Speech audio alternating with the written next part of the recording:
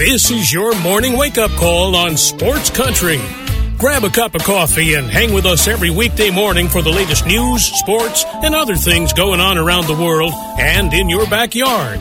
Now, here's your host, Gene Gumbs.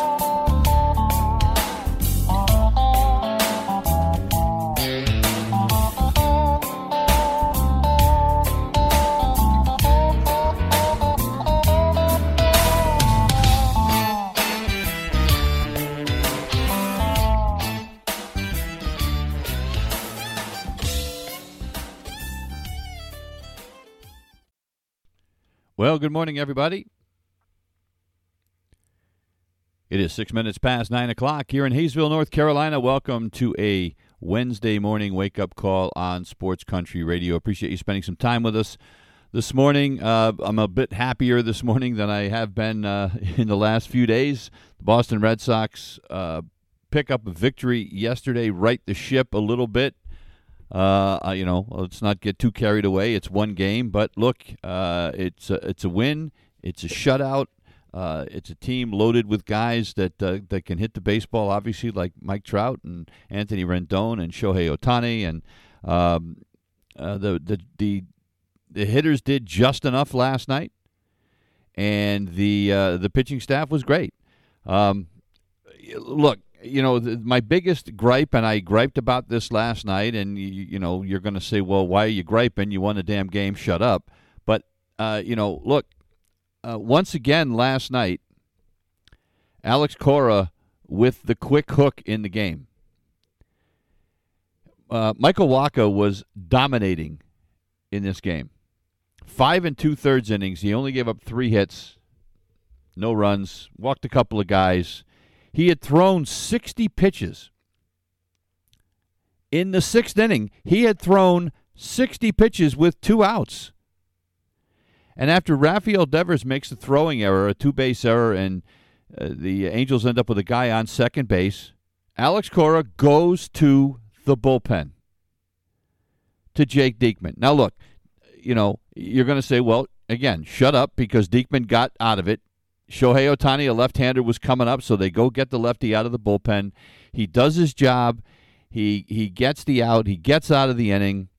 Diekman goes on to pitch a scoreless 7th inning, although he did walk a guy. He's just a mess. Ryan Brazier and Sawamura finish it up. The bullpen pitches 3 1/3 innings of shutout baseball, and the Red Sox win the game. So what the hell are you griping about? Well, and as I have said constantly, and I will continue to say, look, this is one of these situations where you may not think it's a big deal right now, right? It may not be a big deal to you. But I'm telling you when it's going to become a big deal. August, September, when guys like Diekman and Brazier and Barnes and whoever else have suddenly been in every damn game. And now we're into August, and Jake Diekman's pitched in 70 games. And he's got nothing left in the tank. That's a concern. And it's, these are the kinds of things that maybe they don't manifest themselves now. And again, you say, well, you won the game last night, be quiet. And I get that, but the constant work for this bullpen is going to rear its ugly head at some point in the future. There's no doubt in my mind. And when you constantly have guys that are only throwing 50, 60, 70 pitches, and you are yanking them out of games that they are dominating, I have to, the first word that comes to mind is over-managing. And I believe Alex Cora is over-managing. And I know that, look, this is a guy that, took the Red Sox to a World Series title and still think he doesn't really understand. And again, you look at some of the comments last night and people are saying, well, he's just Chaim Bloom's puppet. And that may be. This may be an edict from up above.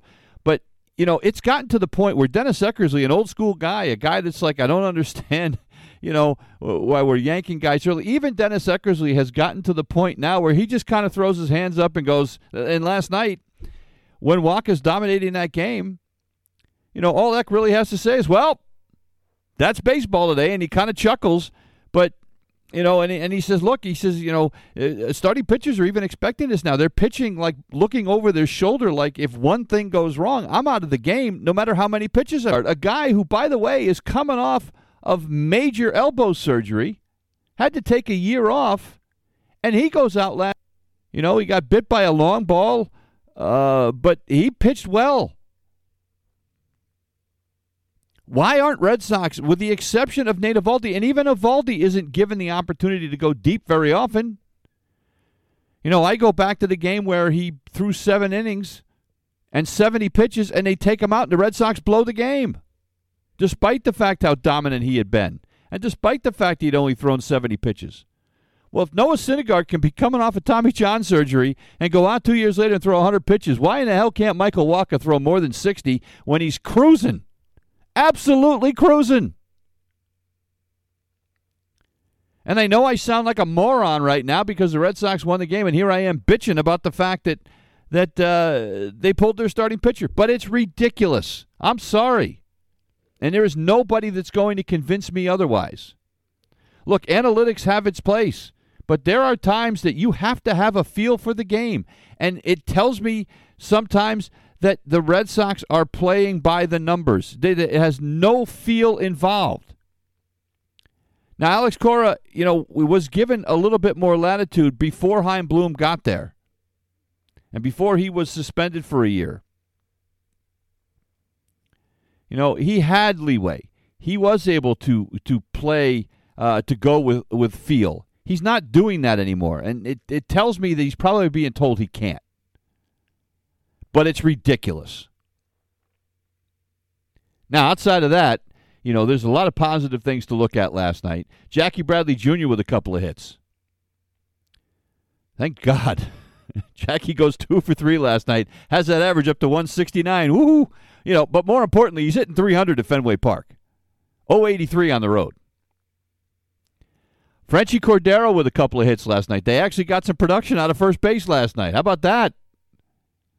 J.D. Martinez, who was out for a while, comes back, had 3 hits on Sunday, had 2 more last night. He is 5 for 9 since coming off his forced rest. Has the average up to 317. Devers absolutely crushed the ball last night. I mean, it went way back in center field.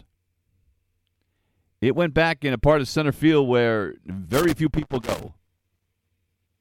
So that was impressive. There were positive things. Xander Bogaerts. Look, Xander's been hitting the ball well. And we kill Xander a lot for his defense. But Xander Bogaerts last night made a couple of spectacular plays in the field. Spectacular. Including one that was deep in the hole. He goes out and he jumps up in the air and fires one over to first base in the 9th inning that Bobby Dahlbeck pulls in. It was, I hate to use this guy's name, but it was Derek Jeter-esque. It was something that you'd see Derek Jeter do in the old days. And that's a direct result, by the way, of having Trevor Story at second base. Xander Bogaerts is able to cheat a little bit more now, having a guy at second base that has some range. He doesn't have to play maybe as close up to the middle as he used to because Trevor Story can cover a lot of that ground now. So, plenty of positive takeaways from last night. So I don't want to make it sound like the sky is falling, but at the same time, the sky is going to fall if this trend continues. If they don't start letting their starting pitchers go deeper into games, I fear for what's coming. And look, we got a situation today. Tanner Houck is getting the start for the Red Sox today. It's going to be his 3rd start. The last time he went out there, they let him pitch 3 innings. And he was pitching well. The time before that, he pitched like 4 shutout innings in a start. They pulled him like 50 pitches, 55 pitches. At some point, take the training wheels off these guys. You've got to let them go deeper in the game. So if they don't do that today, right, we've asked the bullpen to throw 3 1/3 innings last night. If they let him go just 3 or 4 innings today, now we got to get 5 innings out of the bullpen. Now, I know they'll probably bring Tanner Houck in, and he'll pitch 3 innings in relief perhaps. But that means then you're going to Barnes. You're going probably to Hansel Robles. You're going to Strom. So now you've used everybody in your bullpen in 2 days. And it gets to a point where it starts to snowball, and that's my concern. So, it's a great win. I'm happy they won the game, but there are reasons to be concerned. And when you look across, the field to the other dugout, and you're letting a guy that's coming off of Tommy John surgery throw 100 pitches, I don't get it. I don't get it. And Michael Wacha's not happy, and he says all the right things, in the post-game press conference, but he's not happy being lifted from that game. He shouldn't be. So Whitlock today against Reed Detmers, who just won his first game of the season in his last outing, beating the Cleveland Guardians 4-1. Look, hopefully the Red Sox can continue to swing the bat enough.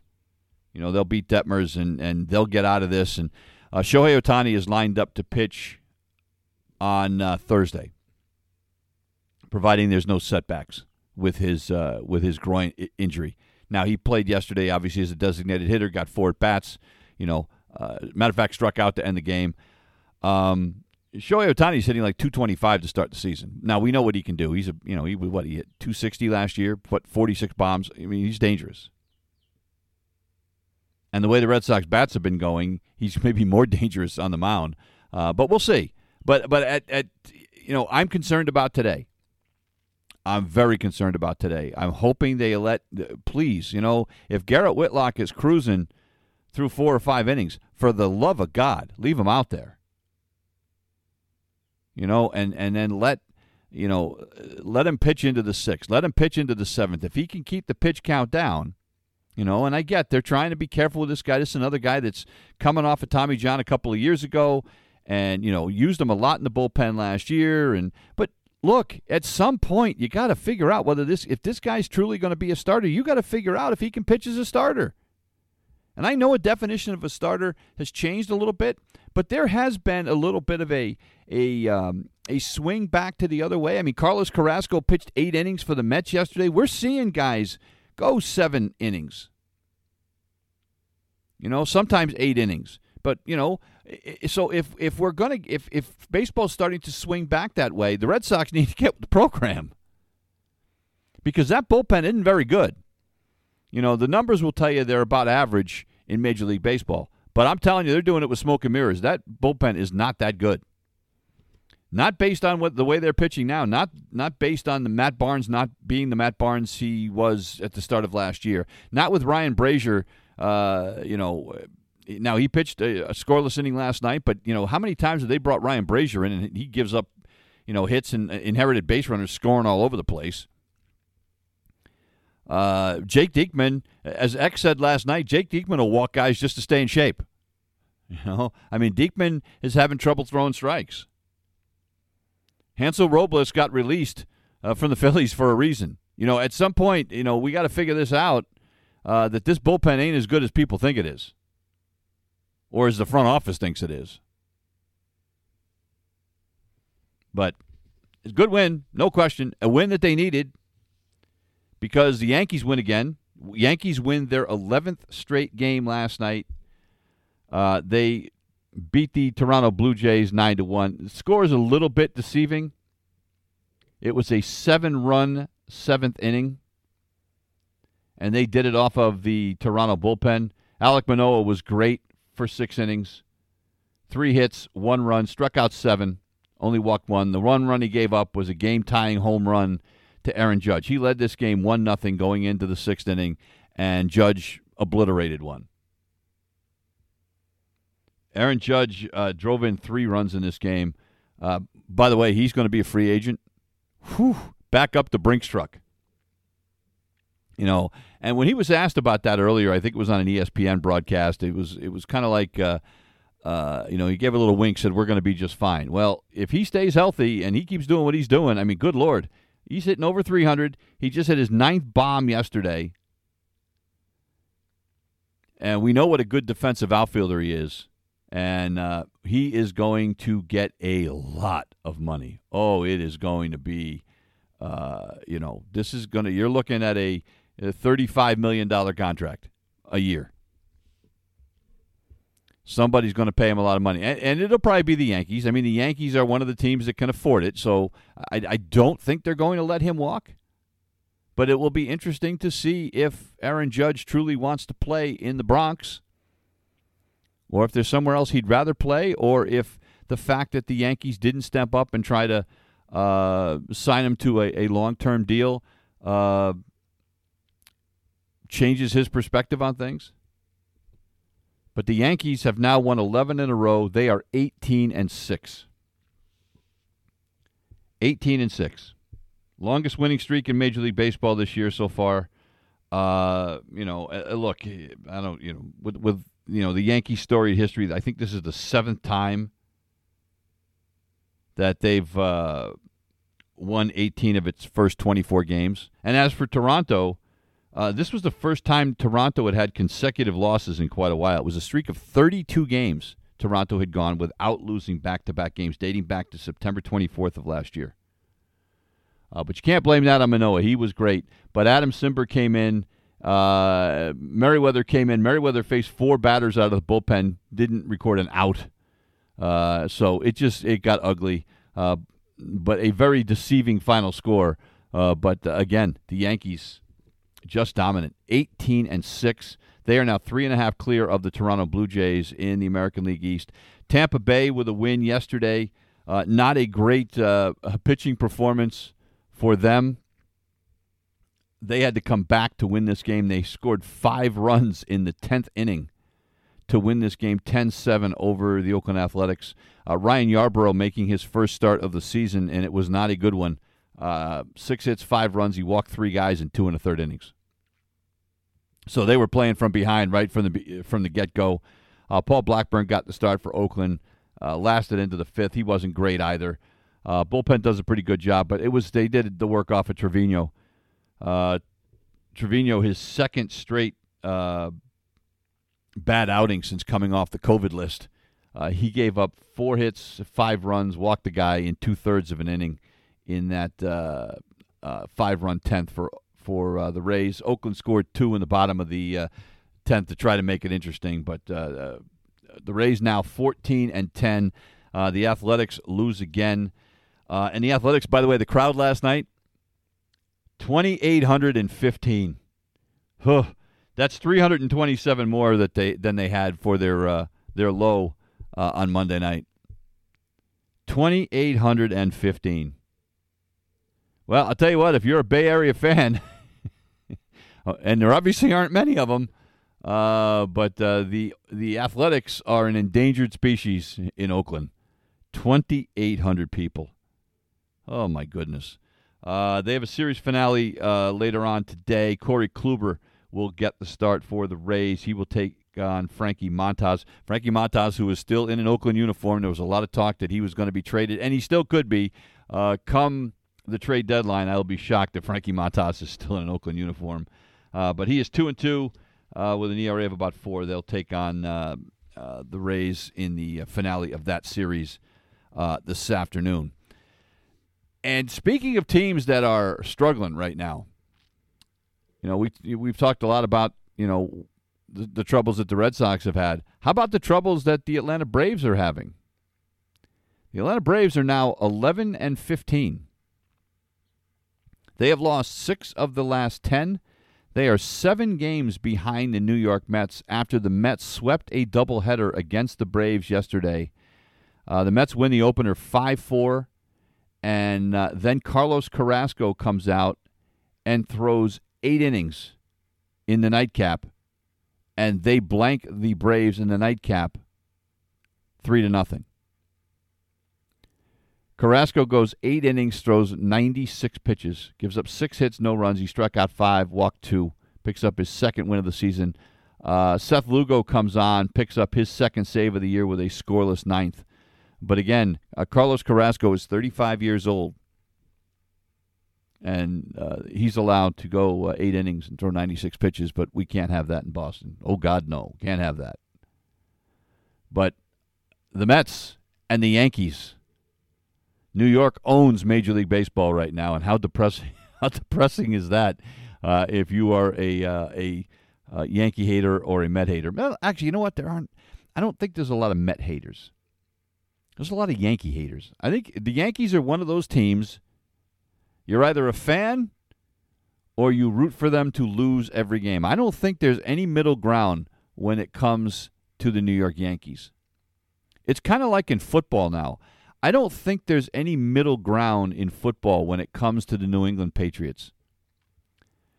Because of all the success that they've had and everything they did with Tom Brady, you either love the Patriots or you hate the Patriots. Yankees are the same thing. But look at this. The Yankees are 18-6. The Mets are 18-8. 36-14 are the New York teams so far this year. Interesting, too, by the way, they've scored the exact same amount of runs, 118 runs apiece. But if you're a Braves fan, and look, you don't need to panic. Look what the Braves did last year. They got off to an awful start. They rebounded. They didn't have anywhere near the best record in the National League, and they won the World Series. So we know what kind of talent they have. They have Ronald Acuna Jr. back. They have Marcell Ozuna back. I think the concern, if you are the Braves, are what you have for pitching. Look, Charlie Morton was awful again. 5 2/3 innings, gave up 6 hits and 5 runs, walked 3 guys. He's got an ERA of almost 7. Now, Max Fried has been pretty good. Kyle Wright pitched last night. Kyle Wright had been great, and Wright got bit early. He gives up 2 runs in the first inning, and then gives up a solo shot to Pete Alonso, his 5th of the season. But Wright's been pretty good. Fried's been pretty good.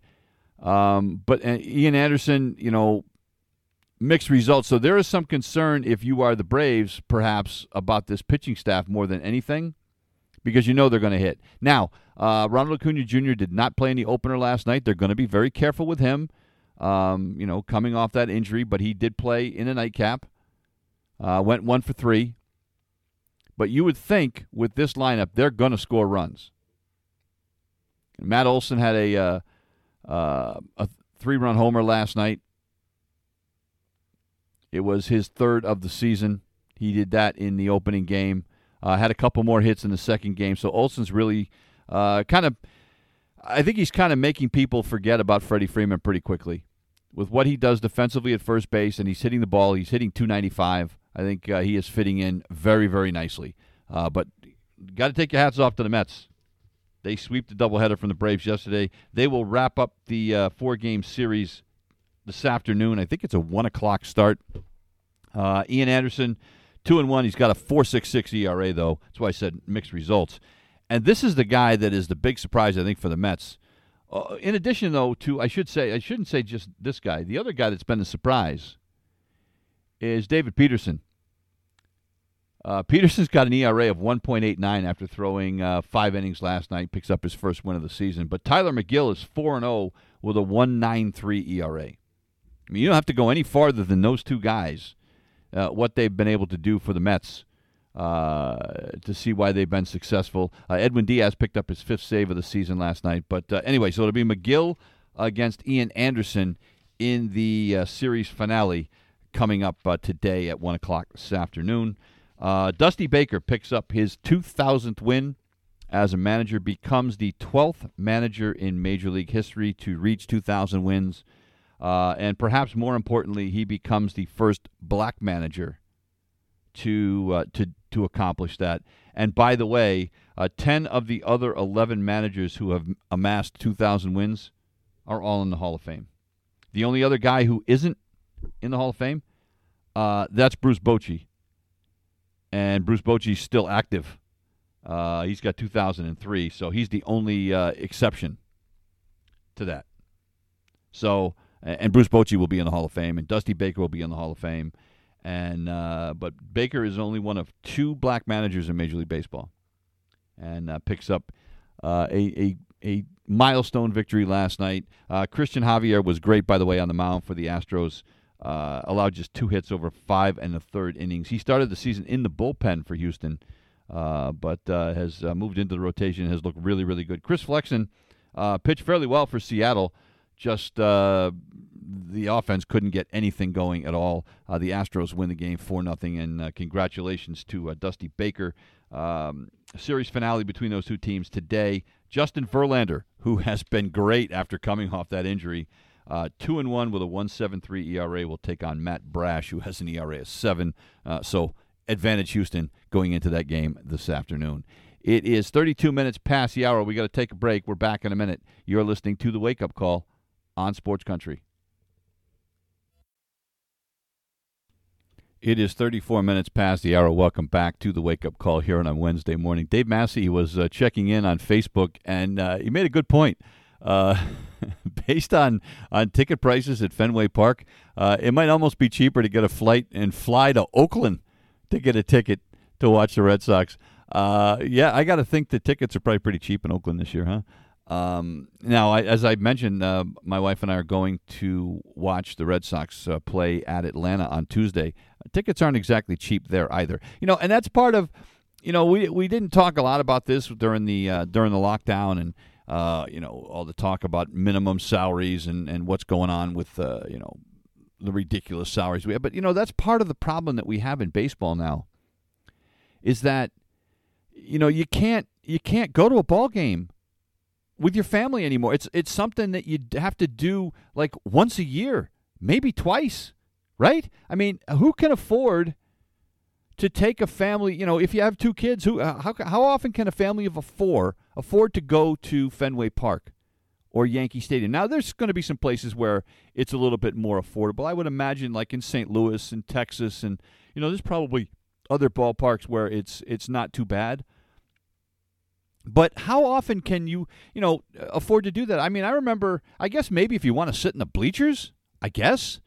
I remember the last time I went to Fenway, before we moved down to North Carolina and before the pandemic, my wife and I had box seats down the right field line. I mean, we were down near the foul pole, right? Tickets were $75 a piece. To sit, these weren't primo seats, right? So $75 a piece, and this was 3 years ago, because it was pre-pandemic. And then so if there's 4 of you, that's $300 just to get in the door. And then if you drink alcoholic beverages, you're probably paying $12 for a beer, or $8 or $9 for a soda, and got hot dog and everything. I mean, honest to God, you're not getting out of there with probably dropping $600. So how often can a family afford to do that? And Yankee Stadium is worse. And my wife was talking to somebody that she works with yesterday. They have season tickets to the Braves. And I'm thinking, well, somebody in that family is making a lot of money, right? I mean, that's 81 home games. Now, maybe they don't have a full package. I don't know. But if you've got, 81 home games and usually season tickets, let's say you're paying $75 a seat, you're dropping $6,000 for one seat. So if there's 2 of you, that's $12,000. I mean, that's out of my price range. I could maybe do a 10-game package or something like that, but it's gotten to a point where you can't afford to have full-time season tickets anymore. You got to mortgage your house. And so those that want to say, well, the players should get whatever they can get, and I'm all for that. But you have to understand that there is a consequence for that, and that is that, maybe you can't afford to go to a game as much as you'd want to. Yeah, so, but I'm looking forward to going to Truist Park. I haven't been there. It's a brand new stadium. I went to the old Atlanta Stadium, but I haven't been to the new one, so it'll be another one I can check off my list. But and I'm looking forward to, and right now it's 2 desperate teams, right? Both teams are under 500, the Red Sox and the Braves. It should be interesting. It's this close. I mean, Atlanta for me is about 2 hours, and the ballpark's 2 hours and 15 minutes from here. It's a little bit farther than I had to drive to get to Fenway when I lived in Connecticut. So it's something that I could do on a more regular basis if I want to do that. But hell, I'm near retirement age. You get to a point where it's like, get on a fixed income. How much can I afford that?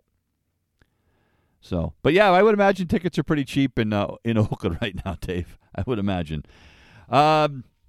Place where tickets are not cheap, the Los Angeles Dodgers. They great game yesterday. They beat the San Francisco Giants. First game of 19 between those two teams this season. The Dodgers win it 3-1. Carlos Rodon, who had been so great for the Giants since coming over there as a free agent, was good again. Only gave up 3 hits in 6 innings, but he ends up taking the loss. The Dodgers scored a couple early. Chris Taylor, a 2-run single. Julio Urias, 6 scoreless innings, only gave up 4 hits, and the Dodgers win it. Craig Kimbrell, their new closer, picks up his 5th save of the season. Look, these are two teams that combined for 214-ish wins last year. I think didn't the Giants have like 100 and maybe it was, I don't know. The Giants had like 106 and the Dodgers had 105 or something. It was crazy. And that division is shaping up to be, right now, the National League West and the American League East are probably the 2 best divisions in baseball. I mean, the Dodgers are 15-7, San Diego's 15-8, San Francisco's 14-9. Forget about Colorado and Arizona. They're not, Colorado's over 500 right now, but when push comes to shove, they're not going to be around at the end of the day. It's the same similar thing in the American League East. So that is probably, that and the American League East are the 2 best divisions in baseball. The other thing, next year, Major League Baseball is changing the schedule. It's going to be a balanced schedule. Well, not completely balanced, but you will play everybody. So you're not going to play 19 games within your division anymore. I think it's going to be down to 12. Something like that. And I don't know. I'm not sure whether that's a good thing or a bad thing. I think it's a bad thing. I like the rivalries. I think it makes the division more valuable. So I'm not sure yet how I feel about that, but I'm not sure how I feel about the fact that the Red Sox and the Yankees won't play 19 times next year. Those are games that every year when the schedule comes out, those are the ones you circle on your calendar, just like the Giants and the Dodgers do, just like the Cardinals and the Cubs do. I mean, I think for, certain divisions, there are just some rivalries that I think it's going to be unfortunate that we won't see as much as we've been able to see in the past. Other news around Major League Baseball yesterday, the Diamondbacks win, as I said, don't get too excited about that if you're a Diamondbacks fan, but they beat the Marlins 5-4. The Phillies. And the Phillies are in a bit of a struggle. They're under 500. They lose to the Texas Rangers yesterday, 6-4. Mitch Garver and Yona Heim with home runs for Texas yesterday. Texas is 9-14, but the Phillies now 2 games under 500. And I'm not saying that he's on the hot seat. But you do have to wonder, and I'm not saying that like right now, but you do have to wonder if things don't get better in Philly, if they continue to struggle like this, if there is going to be some talk about a managerial change. I don't know for sure, but look, if you're the Phillies and you've gone out and you've spent a lot of money in free agency to bring in Nick Castellanos, to bring in Kyle Schwarber, is Joe Girardi on the hot seat? The problem that the Phillies have is their pitching staff.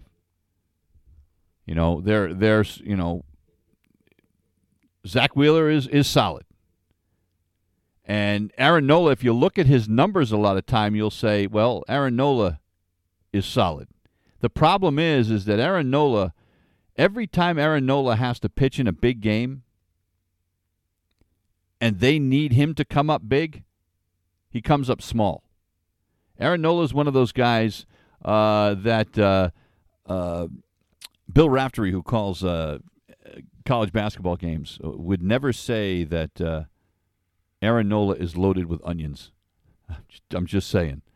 But Ranger Suarez got the start for the Phillies yesterday. He got roughed up. He's generally been pretty good since coming out of the Philly bullpen last year. But, that's something to keep an eye on, that if the Phillies continue to struggle, is Joe Girardi going to be in trouble? The Twins win. They beat the Orioles, and I would say, well, everybody beats the Orioles, but of course the Red Sox couldn't. But the Twins beat the Orioles yesterday 7-2. It was a close game until late. Ryan Jeffers with a 3-run bomb in the 6th inning. Byron Buxton had a 2-run double in the 9th inning. Joe Ryan struggled a little bit, but he got through 5, and the bullpen did a good job. The Twins have won 12 of the last 13 games, 9 of the last 10, 12 of the last 13, 4 in a row. A team that started off awful. They're now 15-9, and they are the only team in the American League Central over 500. The Cleveland Guardians are in second place at 10-12. The White Sox win again yesterday. They win their second in a row, 10-13. There had already been some rumblings about whether Tony La Russa was in trouble, but they bounced back yesterday on a miserable day in Chicago. 45 degrees and raining. Ugh. But Michael Kopech goes and pitches into the 5th, and then 5 relievers combined to allow just 1 run and 2 hits over the rest of the game. Tim Anderson with a home run, and the White Sox pick up the victory over the Cubs. The Brewers win. They beat the Reds, but then again, everybody has been beating the Reds lately. Cincinnati dropped its 7th straight game yesterday. The Cincinnati Reds, ladies and gentlemen, you know what? We want to talk about how bad the Oakland Athletics are. The Cincinnati Reds, ladies and gentlemen, are 3-20. That is not a misprint. 3-20. And it just got worse. They had to put Joey Votto on the COVID list. So 3-20 and dropping. But the Brewers pick up the victory. They are now 16-8. They've won 8 of 10. And they are 2.5 games clear of the St. Louis Cardinals in the NL Central. The Cardinals get thumped by the Royals yesterday, 7-1. Brad Keller had a shutout going into the 7th inning. Bobby Witt Jr., his first career home run yesterday, also had a single in that game. He has an 11-game hitting streak. Bobby Witt Jr., who started the season just awful. People were wondering whether they had called him up too early. But he's got things rolling now, and the Royals pick up the win yesterday. And then in a game that nobody cares about, the Nationals beat the Rockies 10-2. Juan Soto and Josh Bell with homers for the Nationals in that game. It is 46 minutes past the hour. We're going to take a break. When we come back, we talk a little basketball, a little hockey, as we wind things down here on a Wednesday morning. You're listening to The Wake Up Call on Sports Country. It's 48 minutes past the hour. Welcome back to The Wake Up Call here on a Wednesday morning. So the Boston Celtics got, they got humiliated in Game 1 of their series against the Bucks after coming off that sweep of the Brooklyn Nets. Everybody was ready to crown them Eastern Conference champions, and they got thumped by the Bucks in Game number 1. Well, a nice bounce back for them yesterday. The Celtics jumped out to an 18-3 lead in this one. They scored the first 7 points of the game, stretched that out to 18-3, and pretty much dominated this entire game. Jaylen Brown, 30 points in the game, 25 of those in the first half. The Bruins, why do I keep saying the Bruins? The Celtics, 43 three-pointers they took last night. They hit 20 of them. 20. And they scored 24 points off of 16 Milwaukee turnovers, and they just took it to them. And, it's weird. Giannis Antetokounmpo with 28 points last night. And they say, well, they did a good job. They held him down. Well, yeah, he had the 28 points. 18 of those came in the third quarter. Milwaukee tried to make a little bit of a run. They actually cut what had been a 26-point Celtic lead down to 16. But that was as close as they were going to get. So the Bruins win. I can't believe it. The Celtics win, even the series at 1 game apiece. They will have 3 days off now. Game 3 is scheduled for Milwaukee on Saturday. And you know what? And the Celtics played that game without Marcus Smart, who was a Defensive Player of the Year in the NBA this year. So they played it without Marcus Smart, still were able to get that one done. They're hoping Smart will be able to be available with those 3 days off. They hope he's going to be available for Saturday's game. Hockey last night, a game that didn't look like it was ever going to end. The Pittsburgh Penguins beat the New York Rangers in 3 overtimes last night, a game that took 4 hours and 30 minutes. 4 hours and 30 minutes. Evgeny Malkin finally wins it with a deflection 6 minutes into the 3rd overtime to give the Penguins a 4-3 win. Igor Shesterkin, the goalie for the Rangers last night, 79 saves. 79 saves. That's off the NHL record of 6 that Eunice Korpisalo had back in 2020 when he made 85.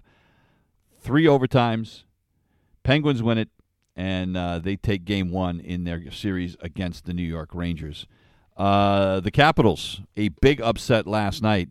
They beat the Florida Panthers. The Florida Panthers are the number 1 overall seed in the NHL playoffs. And the Capitals were trailing after 2 periods. And for context, teams that had trailed the Florida Panthers in the regular season when trailing after the first 2 periods were 0-39-1. And 0-22-0 when you were playing on Florida's home ice. So nobody had beaten them. There had been 1 tie all season in 40 games when they'd been trailing after 2 periods. Well, the Capitals turned it around. They finally did it last night. TJ Oshie with the go-ahead goal midway through the 3rd period. Vitek Vanacek with 30 saves. And the Capitals beat the Panthers. Look, it's only 1 game, but that is a wake-up call for the Florida Panthers. Game 2 is Thursday back in Florida. And the local hockey team here, the Nashville Predators, didn't go so well. Game 1 against the Colorado Avalanche up in Denver.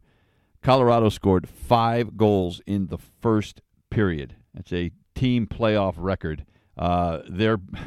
It was so bad, their backup goaltender, David Rich, got knocked out of the game with 5 minutes left in the first period. And by the way, David Rich is the backup goaltender for Nashville. Their number 1 goalie, Drew Saros, is sidelined with an injury, so their backup got knocked out 15 minutes into the game. They had to go to the backup of the backup, and as you can imagine, it didn't end well. 7-2, the Avalanche win this one. They outshot Nashville in this game 45-25. The Bruins back in action tonight. Game 2 of their series with the Carolina Hurricanes. Game is in Raleigh. Bruins need to get the offense going. I mean, there's no ifs, ands, or buts about it. They got absolutely drilled 5-1 in game number 1 against Carolina. Look, Carolina handled the Bruins all season, but this has been a great Bruin team. But if they don't get it going tonight, if they go back to Boston down 2-0, they're done. Just put a fork in them. They're not coming back from 2-0 down against a very good Carolina team. One last note before we get out of here this morning. Kelly Maher, a good friend of mine, and for most of you around the country that listen to this, it won't mean anything, but Kelly Maher has been the girls basketball coach at Cromwell High School in Connecticut for the last 15 years. She's stepping down.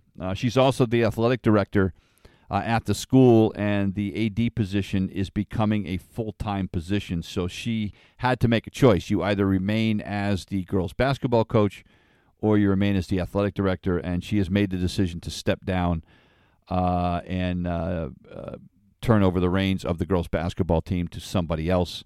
Over 15 years, she has a 315-65 record. They won 3 state championships with Kelly there. I had the pleasure of calling all 3 of them on the radio. They won in 2013, 2016, and 2019. As a matter of fact, the 2013 and 16 teams were undefeated. They were also state runners-up in 2011 and 2015. They won 8 conference championships. She's actually a Cromwell High School graduate and took over in 2007. So Kelly Ma, a great friend of mine. She was a great friend of my radio station when I was still up in Connecticut.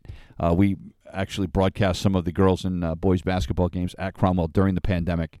So I'm sad to hear that she's stepping down, but I'm glad that she's staying on at Cromwell High School as the athletic director. So wishing her the best of luck, and the best of luck to the Panthers as they begin their search for a new girls basketball coach. That's going to do it for us here this morning. It's Randy Travis's birthday today. 63 years old. Randy, of course, suffered a stroke several years ago. Not able to really sing or communicate much anymore, but one of the great voices in country music history, a guy who kind of brought back old-time country music to country back in the late 80s and 90s. 63 years old today. Saw him in concert a number of years ago. God, what a great show. So in honor of his 63rd birthday, here's a little Randy Travis on the way out, and he walked on water. Have a great day. We'll see you tomorrow. You've been listening to The Wake Up Call on Sports Country.